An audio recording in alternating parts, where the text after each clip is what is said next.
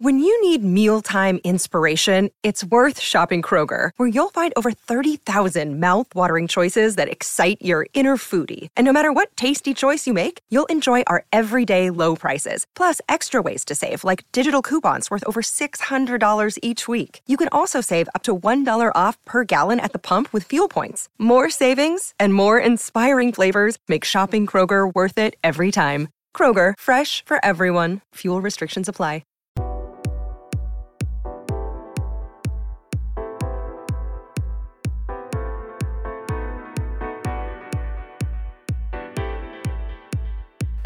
Hello guys, welcome to the next episode of the Challenger Tour podcast. This is part 2 of the off-season content that I have for you. This time it's just going to be me, as I said last time. This is just going to be me talking about the best matches of the 2023 Challenger season. You might have seen this article already from me in article form. You can always catch it there as well. But I thought that this was also going to perform okay in a podcast-like scenario. I think it's gonna be a fine list. I couldn't really, invite anyone over for this one because I feel like most people wouldn't have watched enough to have lists like this, right? I don't want to sound like, I'm the only reliable person on the planet, but, certainly people who don't really treat it like as their job, let's say, to watch every single final, to follow every event day in, day out. They sort of come and go with their challenger interest more so, and then it's pretty tough.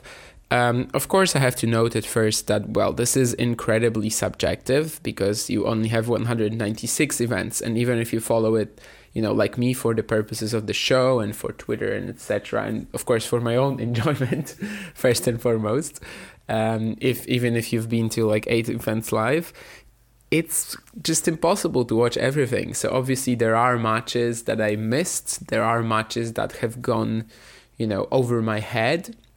The list is probably very final heavy.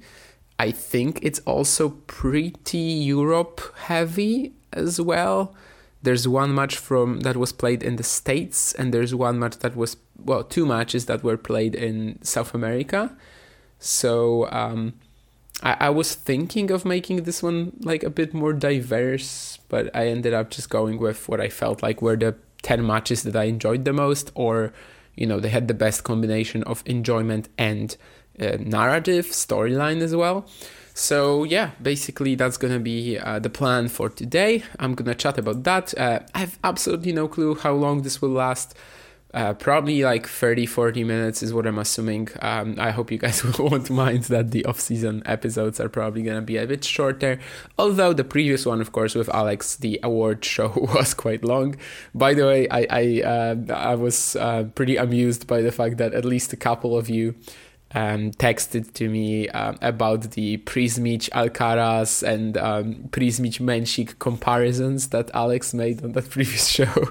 I'm glad I'm not the only one who was like, what? Wait?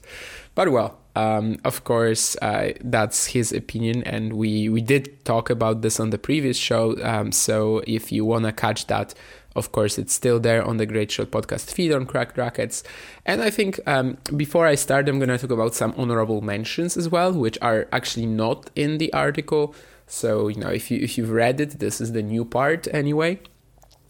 And I think I have to say that I was really hoping to put in a Coleman Wong match.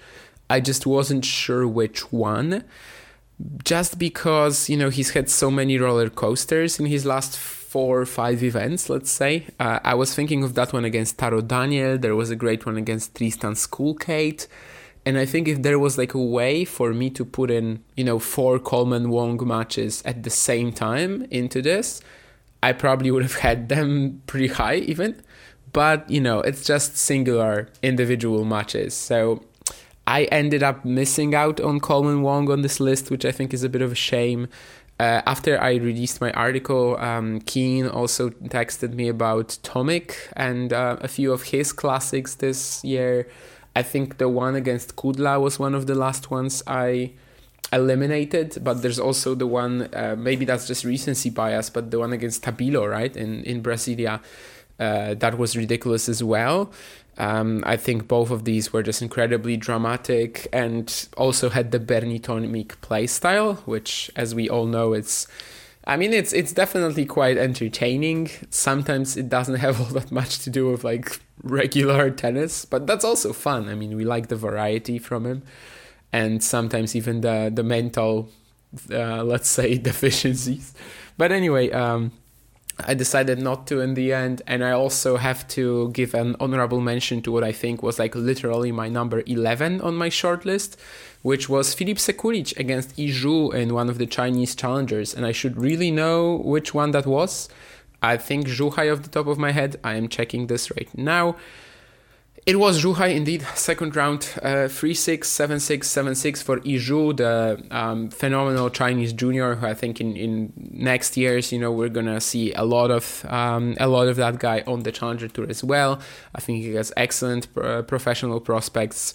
So I think that match as well just had so much drama and was probably missed by a lot of the usual followers of this show as well, because I know most of you aren't based, in a time zone that would allow you to watch Asian challengers for the most part. My time zone barely allows me to watch most Asian challengers. So I think it's just a bit of a shame that players, matches like this, they kind of get lost in all the sort of tennis Twitter, let's say, discussions. But, well, it is what it is. I wish that I included a match from either that Wong roller coaster, whichever, or Sekulic Zhu. But in the end, it was actually one of the last two matches that I decided to cut down on and simply drop the list to 10. So let's start from number 10, of course. This isn't going to be that sort of list. We're not going to start off from number 1. Definitely not. So for my number 10, I actually ended up going with Stefano Travaglia beating Jakub Mensik in Modena. Round 1, that clay, pretty fast event that Emilio Nava won. So in the end, it was a little, I guess, inconsequential for the rest of the event. But at the time, it didn't feel like it. I remember, of course, on this show, previewing the event, saying that, wow, Travaglia Mensik, what a round 1. And it absolutely delivered. Both guys were actually, just absolutely peaking at the time. Mensik was coming off that challenger title in Prague. And we all know that Travaglia is just absolutely, a mixed bag these days. But sometimes you still have that top 100 quality for a match or two, and he definitely had it here in Modena. I just remember watching this match and being amazed by all the phenomenal rallies. It just felt like every other rally is a treat, and the clean ball striking, the shot making, the just the lengths that the players had to go to even win a point. I think it was just phenomenal, and it made my top 10, which at first, honestly, it wasn't like a huge contender in my mind. But then when I was left with 5 or 6 matches on the shortlist, I actually felt like, that was one of my best experiences watching tennis this year for sure. At number 9, we have Otto Virtanen beating Max Purcell in the Lille final, 6-7, 6-4, 6-2. And I think, the story was pretty important here, and it's a little bit disappointing that Virtanen didn't follow up on this performance, because, in March he was just ridiculous. He won, was it Lugano or Biel? I think it was Lugano that he won, then quarterfinal in Biel, losing to Rodionov, and then he wins Lille as well. So that was the moment when we were all certain that Virtanen is going to be in the top 100, let's say, at the end of the year. But of course, he had an awful summer, never really regained it.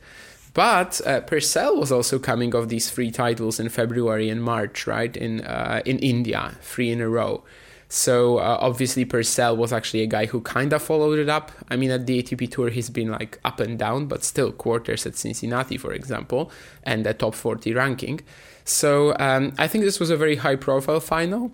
And the thing was that I remember on the way to the final, I didn't feel like Purcell was playing that well, but his sort of slice grinding play style, the weird game that Max Purcell has, and something that really, like the disruption skills, it really allows him to battle against opponents he usually wouldn't be beating, I guess. And I think it was a great fit for Virtanen, who, I mean, you know, that Virtanen was struggling against it because, well, as we know, Otto has his issues with shot selection and like sometimes does not have maybe the motivation, maybe the desire to start constructing the points and, you know, just build it up instead of just blasting the serve and forehand and try to end it on the first possible moment. And I think it was a fantastic test for Virtanen, you know, the fact that he lost the first set and then had to play such smart tennis all the way until the end, until he got the title. Play very steady, counter-punching even tennis sometimes. And Otto Virtanen could do it. He could pull it off at the beginning of the year. I think the final against Cem Ilka in Lugano was actually fairly similar. And we even had Otto Virtanen, of course, talking to me on the show this year in Vilnius. And you could also hear him talking about it, you know, about sort of trying to learn to play, just with more experience, sort of finding ways to play smart instead of just blasting his shots and using the natural talent that he has. But it's just a shame that this version didn't really stay with us until the end of the season. Of course, Davis Cup performances, he was still amazing. But I'm still hopeful. And this was probably Virtanen's peak this year. The fact that he lost the first set, had no margin for error, played against an opponent who was really tricky for him, and still managed to prevail showed something that we didn't really know he had, or at least, you know, the most consistent version of his game yet. Then at number 8, it's going to be the Cagliari quarterfinal to me between Ugo Humbert and Taro Daniel, 6-7, 7-6, 6-4. And this is actually one of 2 matches on this top 10 list that I saw live. I don't think it's exactly why it's here. I think if I was watching it at home, probably it would have been high as well. It's just that, you know, I have so many memories from that as well. I was watching it with Alex Borok, you might know him from Twitter. He came to Cagliari for a few days, and actually this was one of the matches that we saw together. And I remember it was just an insane experience because this was like a week after the Emery Galarneau 4 hours 21 minutes match in Savannah, which was just 2 minutes off the record for the longest Challenger Tour match, which, by the way, is just from like 2010 onwards, because that's when we have stats, courtesy also of Tennis Abstract, of Jeff Sackman, who posted that on Twitter just a week earlier before Humbert Daniel. So when we were watching that with Alex, it was just like constantly checking the time, you know, and seeing if it's possible, if they can actually get to the record. Because, of course, Ugo Humbert saved 3 match points in the second set. We sort of had already like this narrative that this might be longer than Farah Cipolla in Barranquilla. This might be longer than Emery Galarneau in Savannah. Eventually, it didn't come to fruition because it ended at 4 hours 13 minutes. Just 4 hours 13 minutes. But I think what Humbert showed really in terms of playing on clay, you know, of course he followed it up as well. He won Cagliari with another marathon over Laszlo Djere. He won was it Bordeaux or Turin? Bordeaux, right? Bordeaux a couple of weeks later. So obviously he followed it up, but this was pretty much the first time we really saw him with that sort of ability to maintain himself in a rally on clay. And that was great. I think Taro just paid the price for just being passive when he had the chance to close it out. You might, you know, in that article that I posted about this list, there's a video of all of these match points that Humbert saved, and I think it's very clear that Taro didn't play with guts, let's say, on them. But yeah, it was a great experience for me. Standing there, hiding from the sun as well, because it was, you know, Cagliari. It was absolutely awful. I was looking for any shadow I could get. Following this match with Alex, and just instantly thinking about, well, after Humbert saved the 3 match points, just constantly thinking about the record, you know, whether this can break it. Of course it didn't, but still a ridiculous match and real marathon. I remember Galan, I think, was playing next. maybe against Borna Gojo. And it was just also funny to think about that, right? I mean, how long they had to wait and how many times they had to warm up again. And like, just a great experience for me. And speaking of Ugo Humbert marathons, number 7, Luca Van Assche defeating Ugo Humbert, Paul final, 7-6, 4-6, 7-6. So speaking of match length, we have this another marathon from Ugo Humbert, and this is actually the longest challenger final, and it was the longest challenger final. It is the longest challenger final by 25 minutes. So it's a record, to me on par with the Greek Sport 8 challenger titles. Like, how do you break this? 8 titles in a single season, of course. I mean, I don't really know. And, the previous record was Somtev de Varman and Daniel Nien playing in Winnetka 2015, and also Genaro Alberto Olivieri and Thomas Martin Echeverri in Montevideo 2022. Both matches were 3 hours, 31 minutes. So Van Assche, Humbert, they were actually going at each other for 3 hours and 56 minutes. This, of course, came even earlier than that marathon of Humbert against Daniel. I think it was also very high in quality. The tiebreakers, they had a lot of drama. They weren't maybe played at such a super high level, but that's good, right? I mean, that's what you like in terms of excitement. Sometimes the weaker quality in the most important moments can actually bring out even more tension, right? And yeah, I think it was actually the recording of this show. I think along with Jakub, we were going to record right after the Paul final. And it was a bit of an inside joke, a meme between us, that anytime we set up for something like this, so we were like, let's do it after, whatever final, because usually it would be on a Sunday, or let's do it after whichever match.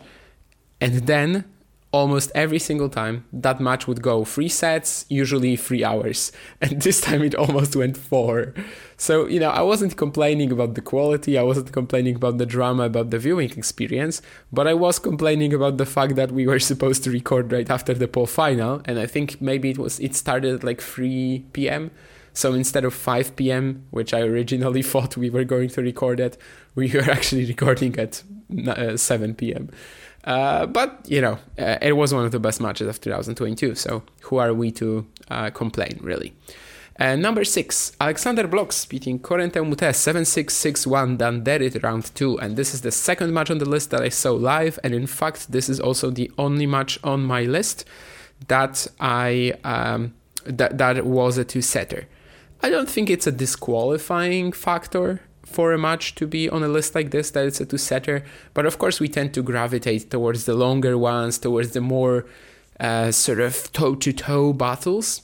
Here, the second set was really dominant for Bloks. But I think what made me include it was that I don't think it was due to Moutet dropping his level after the tiebreak or something. It was just due to how insanely Bloks was playing. I mean, this was like a real breakthrough moment for him. Obviously, he was on a huge win streak, winning 2 25Ks, but also had some tough moments on the way in Danderit against Billy Harris, against Maximilian Neuchrist.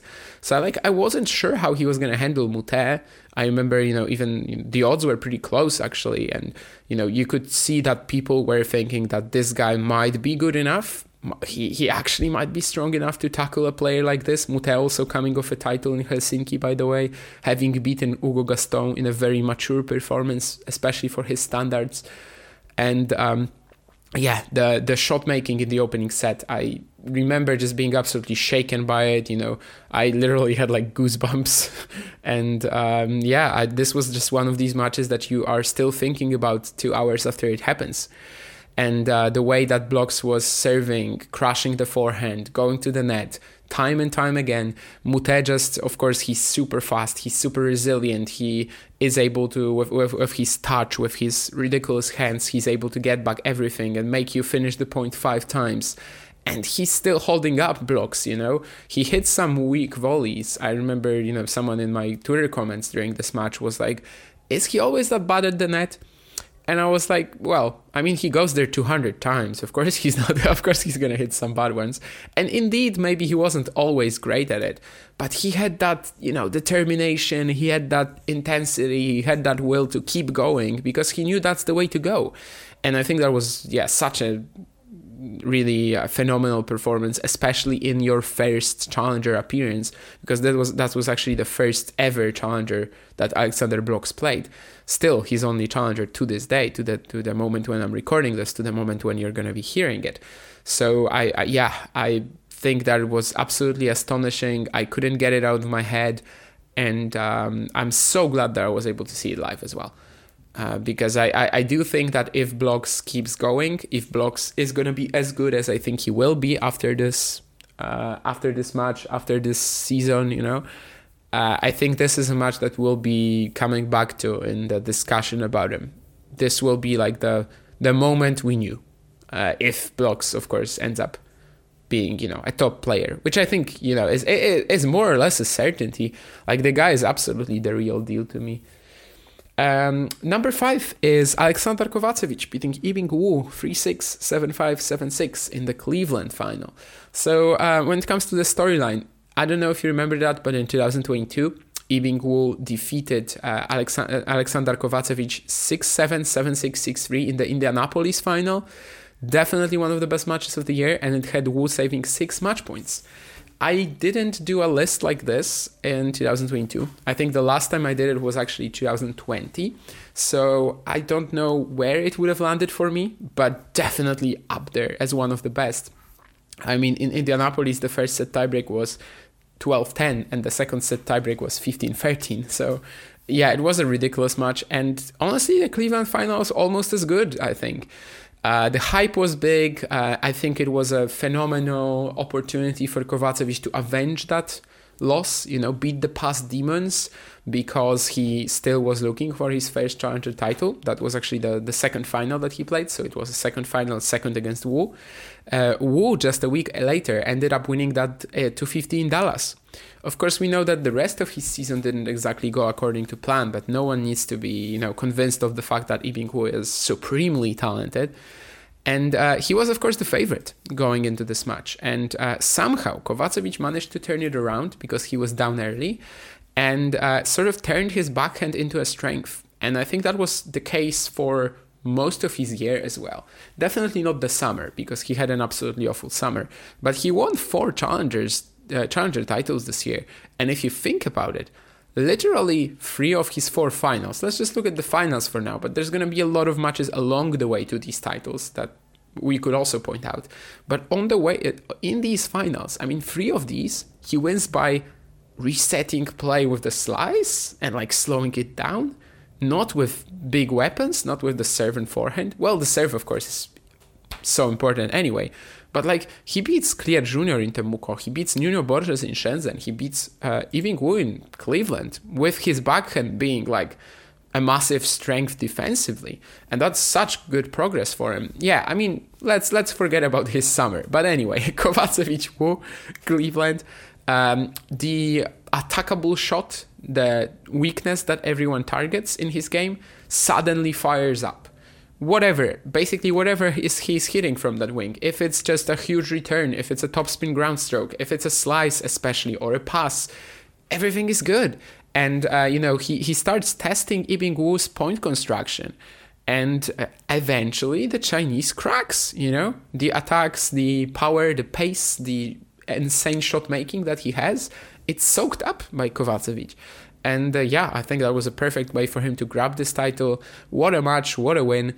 And Wu, and a week later, was an ATP 250 champ and actually showed in some matches that he also can maybe build up the point a little better than he did in that Cleveland final. For example, against Isner in the final in Dallas, where, against Isner, against someone who's rather slow off the ground, you kind of need that ability.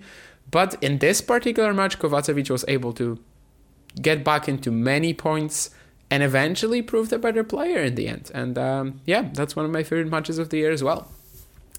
Number 4, this is a very high-profile final. I think a lot of people watched this one. Jack Draper beating David Goffin in Bergamo, 1-6, 7-6, 6-3. Draper, Goffin, obviously, people are going to tune in. It's going to be great, right? Well, it doesn't always work like this, but in this case, wow. Goffin just plays a ridiculous first set. Obviously, it's Jack Draper, who's like constantly injured. So I think when a lot of people saw that 1-6 scoreline, they were like, is Jack hurt? Is he struggling physically? And honestly, I was also looking at it and I was like, is he doing fine? Is he ready to keep going with Goffin here? But as it turns out, he was, and it was really just Goffin playing that first set in absolute god mode. This was the David Goffin that made the top 10, that made the ATP finals final. And of course, that's sometimes a bit similar to what I was talking about earlier with Travaglia, where the older players, let's say the players who currently aren't at their peak, they usually have that quality still, but they can only show it in patches. And well, that's what David Goffin did here, although I cannot really say that his level dropped so much later on. Like, Draper just stole the second set. At some point, the breakpoint stats were 1 out of 1 for Draper and 5 out of 19 for Goffin.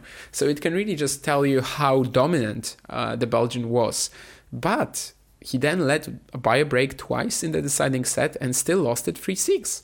There's a couple of phenomenal rallies from this match, especially the Draper forehand down the line, which I feel like was actually one of his best shots. That's last stretch, let's say, of the season. He was hitting it just with eyes closed, really. That forehand counter down the line, both in Sofia and also in the French challengers. Just constantly finding it really. Even Davis Cup, I think he had it. He had one or two like that.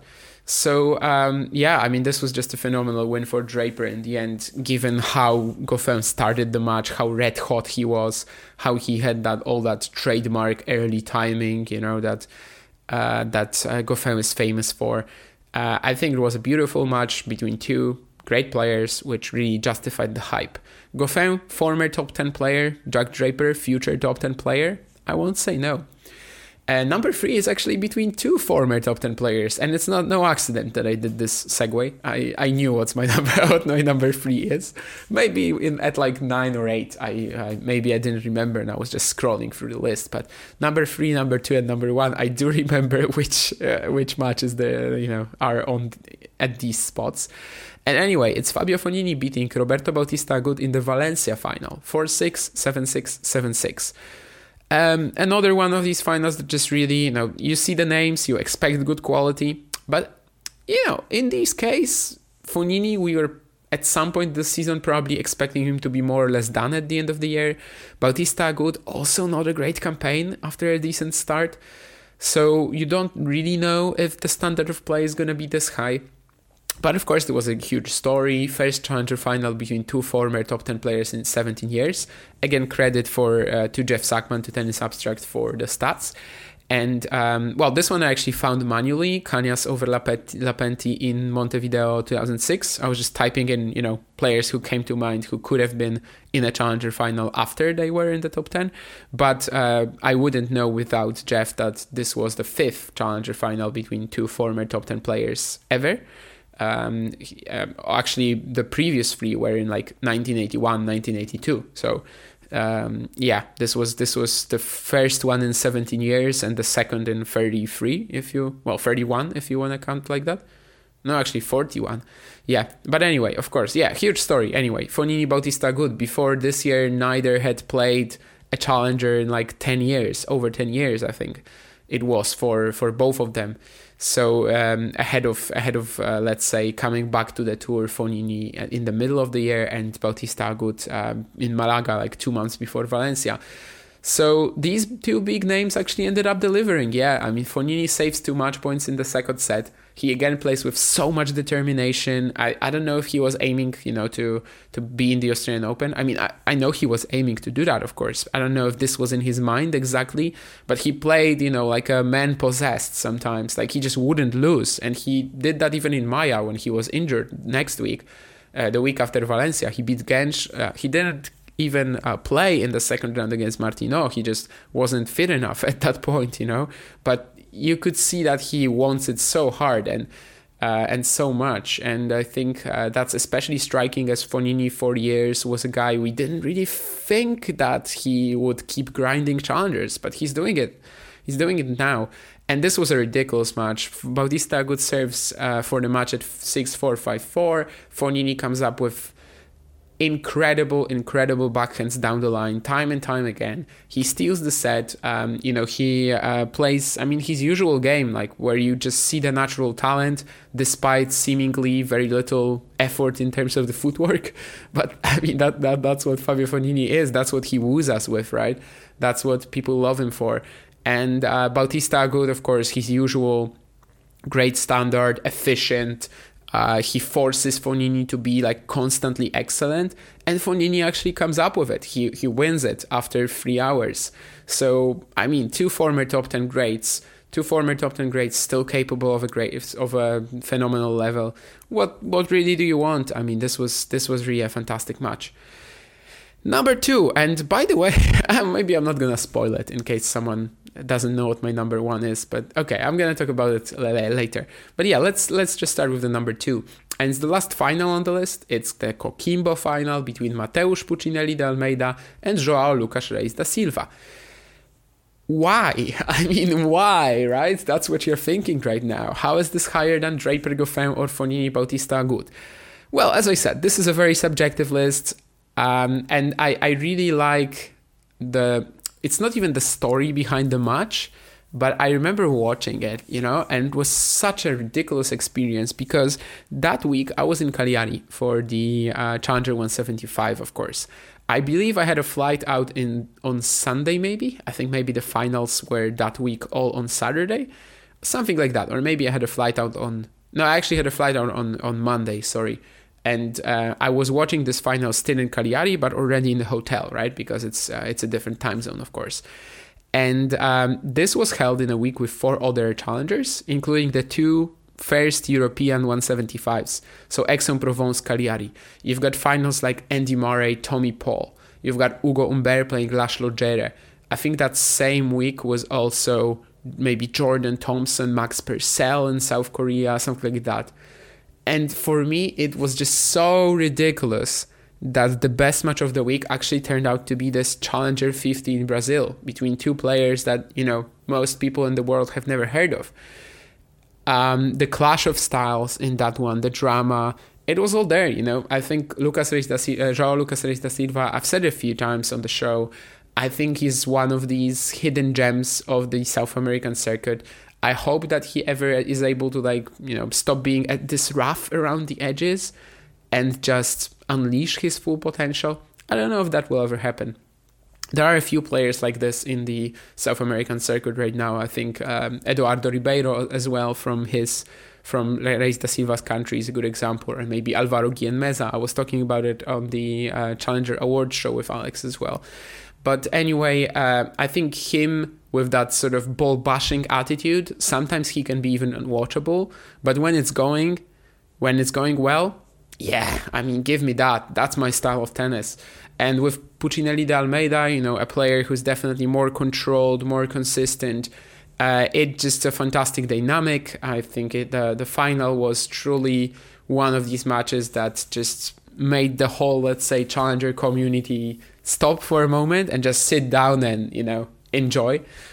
And I love that this match represents that sometimes on the Challenger Tour, it's not going to be Andy Murray and Tommy Paul giving you the best match, but it's going to be Mateusz Puccinelli de Almeida and João Lucas Reis da Silva bringing you the best match of the week. And I love it. This is something I definitely love about the Challenger circuit, that regardless of the level, really, you can have classics. I've said it time and time again as well, but this year, of course, I visited my first Challenger 50 in Szekesfehérvár, and that was legit like one of my favorite events of the year. I mean, the field was just ridiculous. Of course, that was maybe a more high-profile example because you had Medjedovic, Maroshan, Piros, all of them in the quarters. Who else was there? Koboli as well, Andreev, Serdarusic. But basically what I'm trying to say is that it doesn't really matter if it's a 50, a 175, a 125. You always get high quality tennis. And this final, to me, I just really like what, the emotions that I felt during watching it. When, I've just seen many top 100, maybe even a lot of former, top 20, top 30 players competing in Cagliari. I just saw it live, but I can get back to the hotel. I watched this random Challenger 50 final in South America, and I'm just stunned by the quality of it and the clash of styles between the two guys. And number one, and it turns out that my favorite two matches of 2023 are both all Brazilian. I don't know how this happened, honestly, but it's fun. I wasn't expecting it. When I had just the short list, I wasn't even aware of it really. But then suddenly, I tried to put it into a top 10, and yeah, but this match I always knew was going to be first, honestly. It's João Fonseca beating Thiago Seyboth-Wild in Florianopolis, second round. So this is, narratively, it's pretty similar to Bloks Mute. I think initially I had them closer. So like I think when I started doing the list, I actually had Fonseca Seyboth-Wild first, Bloks Mute second. But I ended up putting Bloks Mute a little lower, like number 6. I guess Danderit, it was just a more dominant display. It was just 2 sets, which, as I said, is not a disqualifying factor. But I like the story of the match building up more in Florianopolis. But it's pretty much the same, as I said, narratively. You've got a great junior. Bloks was already a Grand Slam champion when he played Mute. He won the Australian Open, of course, in 2023. Fonseca, later on, he won the US Open. So not at the time, but like we knew that he was going to be huge already, right? He had that quarterfinal in South America, whichever event, in 2022, where he beat Navone, Tirante, lost to Bagnis. We loved that run. Then Rio, probably a very disappointing performance, but I remember thinking that it wasn't actually too early for him for that Rio ATP 500 wildcard. It was just that he, got tense and didn't really show his full potential, even, whatever it is right now. But you get him against one of the dominant forces of the Challenger circuit this year, actually someone who, along with Max Purcell, I think, has a very impressive record of playing over 40 matches and still being over 80% in terms of the win rate. And Seyboth-Wild, he was destroying the challengers in South America. Of course, now he's in the top 100. He had the win over Daniil Medvedev at Roland Garros. So there was a part of me which was like, yeah, this probably is going to be easy for Seyboth-Wild. I would love to see Fonseca trouble him, but I don't think it's going to happen. Thiago is just playing far too well at the moment. But even though Seyboth-Wild was just, on a ridiculous run before this win, on a ridiculous run after this win, he actually managed to, Fonseca actually managed to win this match.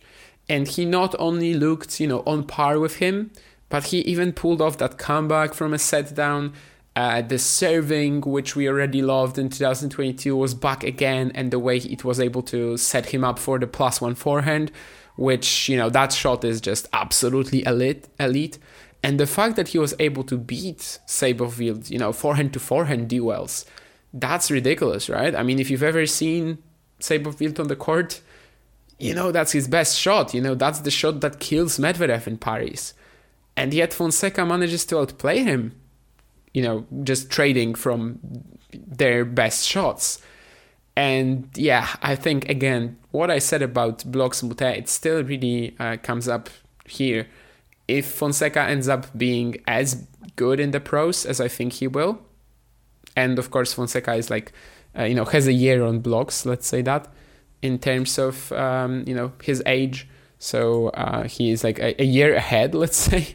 Although it's not exactly true, because Bloks is right now in the top 350 or something like that. So of course Bloks is significantly higher ranked and has a better starting position for 2024. But anyway, I think both of these should be top players. I would be very surprised if either of them doesn't, let's say, make the top 50 at least in a few years. But anyway, what I'm trying to say that if Fonseca... Well, for Fonseca, I guess we also have that 2022 challenger with Navone and Tirante wins and the great match against Bagnis as well. But this is the one that we're going to be remembering, right? This is the one that we're going to be talking about as that sort of breakthrough moment, as that moment when we saw just how special João Fonseca is. And I love this match for that as well. And both the story and the exceptionally high quality.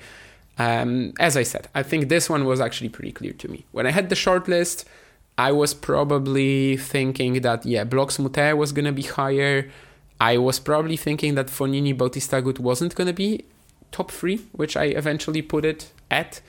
I think I initially wanted to have Kovacevic, Wu, Draper, Goffin a little higher than they eventually landed. But there was one number one.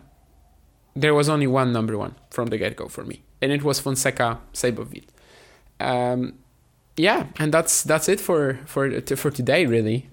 We talked about my lists of the 10 challenger matches. Yeah, and if you have any performances that I didn't mention, just fire at me on Twitter, wherever. I'm glad. I will be glad to hear, what your top matches of the year were. As I said, I think this was the first time I did that list since 2020, but I had a lot of fun writing it up. So yeah, it was really fun for me. I'm actually just looking at my 2020 list. I don't know if you want to hear what's on it, but I might just quickly tell you. I also don't remember most of these. I remember the top 3, I think. So my number 10 was Fran Cerundolo over Pedro Sousa in Split final. Yeah, good one. 9 was Jack Sock beating Ugo Humbert, Indian Wells, and actually a 2-setter. That's interesting. I don't remember that much, all that good. Number 8, Vukic over Escobedo in Monterrey semis. Oh, that's pretty cool. Yeah, number 7, Alcaraz Martinez, Alicante final. I remember that one, from 4-6 down in the tiebreak, in the first set tiebreak. Alcaraz just produced a series of ridiculous shots. I love that one. Then we have Tiafoe Nakashima, Dallas round 3. Because that was still, before the pandemic restart, I guess it was still when challengers had 6 rounds. So Tiafoe Nakashima, I remember that match for sure. That was when you knew that Nakashima was going to be this good, I guess. Of course, he didn't end up getting the win, but still. My number 5, another 2-setter, Wawrinka over Karatsev in the Prague final. But that makes sense. Of course, Wawrinka, coming back to the Challenger Tour, that was a huge story. And then there's also Karatsev, who made a jump of 140 places, I think, 140 places in the rankings during these 3 weeks right after the restart. Soon enough was an Australian Open semi-finalist. Number 4, Musetti beating Tiafoe in Forli. That was that 2-week stretch when Musetti plays in Rome, and then Forli, I think he beats 4 top 100 players to win that title. So yeah, that's a good pick as well. And as I said, my number 3, I do remember that. Jerzy Janowicz beating Iji Vesely in the Paul semi-final. Maybe a little bit of a biased pick, but I think that early 2020 comeback from Janowicz was very exciting for everyone. I mean, his level was so good. And number 2, Alcaraz Musetti, famous match, right? Trieste semi. I'm surprised this isn't number 1, but actually my number 1 was also amazing. Punta del Este final, Monteiro over Cecchinato. I want to look at this list that I made this year from 2023 in a few years and feel as nostalgic for these matches as I just was reading out my 2020 list. But I think I will be, they were this good, they were this exciting. Of course, this year 196 events, whereas in 2020 we only had 56. But still a lot of classics, right? I mean, that Alcaraz Martinez, Alcaraz Musetti, especially given where Carlos is right now, and all the memories with Janowicz's comeback, and that Punta del Este final. Absolute jewel. But anyway, that's, as I said, that's going to be it for today. There's going to be one more off-season episode, and after that, we will already have some Challenger to preview. This episode is coming out, probably on the 18th of December, on the 25th, so a day after, I guess on Christmas. You're going to get another off-season episode. As I said last time, I'm not exactly sure what it will be yet. I'll come up with something. And then the next episode, I guess, will be on January 1st then? I guess it must be January 1st will be the first, regular episode when we're back to the normal schedule of previewing, recapping challengers. Anyway, thank you for today. It was really fun. I think next time I'm also going to mention the Maybe it's actually going to be the main topic of the episode. I don't know, but I'm definitely going to mention the Challenger Accelerator spots for the juniors. You know, how these players did in 2023, and also who gets them for next year, and maybe who we sort of wanna watch taking advantage of this, right?